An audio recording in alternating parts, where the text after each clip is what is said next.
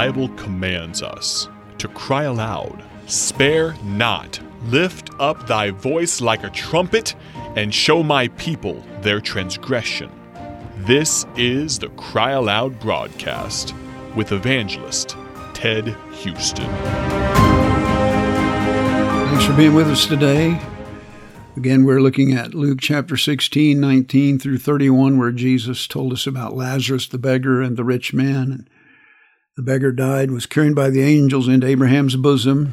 The beggar also died, was buried, and in hell he lifted up his eyes, being in torment. Of course, we mentioned that Jesus told this story, I believe, so that he could get across two very important truths. The first truth is the truth of death. It's appointed unto men once to die, and after this a judgment. And then, of course, the truth of eternity.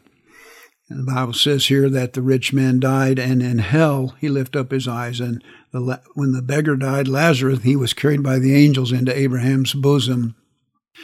And so we need to understand something, that death is a reality for all of us, and that after death there is an eternity either in heaven or in hell.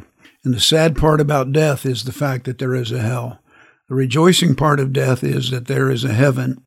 And so Jesus talks about this, and we discussed death, and we discussed hell. And then I proposed to you this question: what will be important 5 seconds after death? Because I was reading this passage, and it just spoke to my heart. What will be important 5 seconds after death?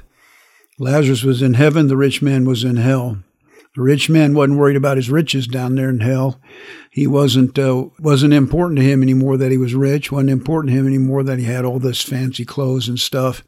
It was important to him, the thing that he found to be the most pressing and important thing was that he was in hell, a place of torment, a lake of fire, and needing a drop of water for his tongue. And so, looking at that question, what will be important 5 seconds after death? We mentioned number one, what will be important 5 seconds after death is what you have done personally, what I have done personally with Christ. And of course, I have accepted Christ as my Savior. We talked about that. We gave the 3 ways you can know for sure. There needs to be a place where you can point to that you accepted Christ. There needs to be a person, the Holy Spirit living in you. For if you don't have the Spirit, you're none of His. The Bible says the Spirit will bear witness with our spirit. And then there's this place, this thing called punishment. Whom the Lord loveth, He chasteneth and scourgeth every son whom He receiveth. If you're without chastisement, then are you bastards and not son. And we mentioned, of course, that the punishment that God uses most is the punishment of guilt. So number one, what will be important 5 seconds after death? What we personally did with Christ. Number two, what will be important 5 seconds after death is what your family, your friends, and your fellow men did with Christ. We read there in Luke chapter 16, the rich man said, "Please send Lazarus to my father's house, for I have 5 brethren, lest they also come to this place of torment." Dear friend, it amazes me how many Christians have family and friends and fellow men, people they work with, neighbors they live by, and those people are lost and on their way to hell. But it doesn't concern us. It's not important enough for us to witness to them. You know, Paul put it this way. He said, "I could wish myself were accursed from Christ for my brethren, my kinsmen, according to the flesh."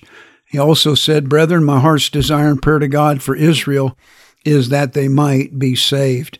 I wonder, dear friend, if you have family members, if you're a saved person and you have family members that are lost, and yet you've never witnessed to them. He wanted to have that Lazarus go back and testify to his brethren. I just imagine that Lazarus had testified to him. That's why he knew about that word testifying. And he had rejected it. And he realized that his brothers, if they rejected it, they would end up in the same place. I wonder, dear friend, have you a family member, a brother, a sister, a mom, a dad, a daughter, a son? Have you have grandparents, aunts, and uncles that are lost? Do you have friends you went to school with? I went to school with some boys. We ran around, hung out together. I never witnessed to them. But boy, later the Lord broke my heart. I sent them all a letter and told them I wanted them to accept Christ as their Savior.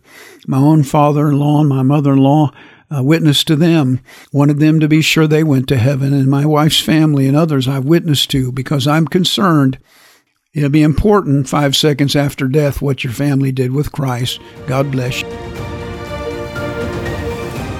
Thank you for listening to the Cry Aloud broadcast with evangelist Ted Houston, produced by Bible Tracts Incorporated of Bloomington, Illinois.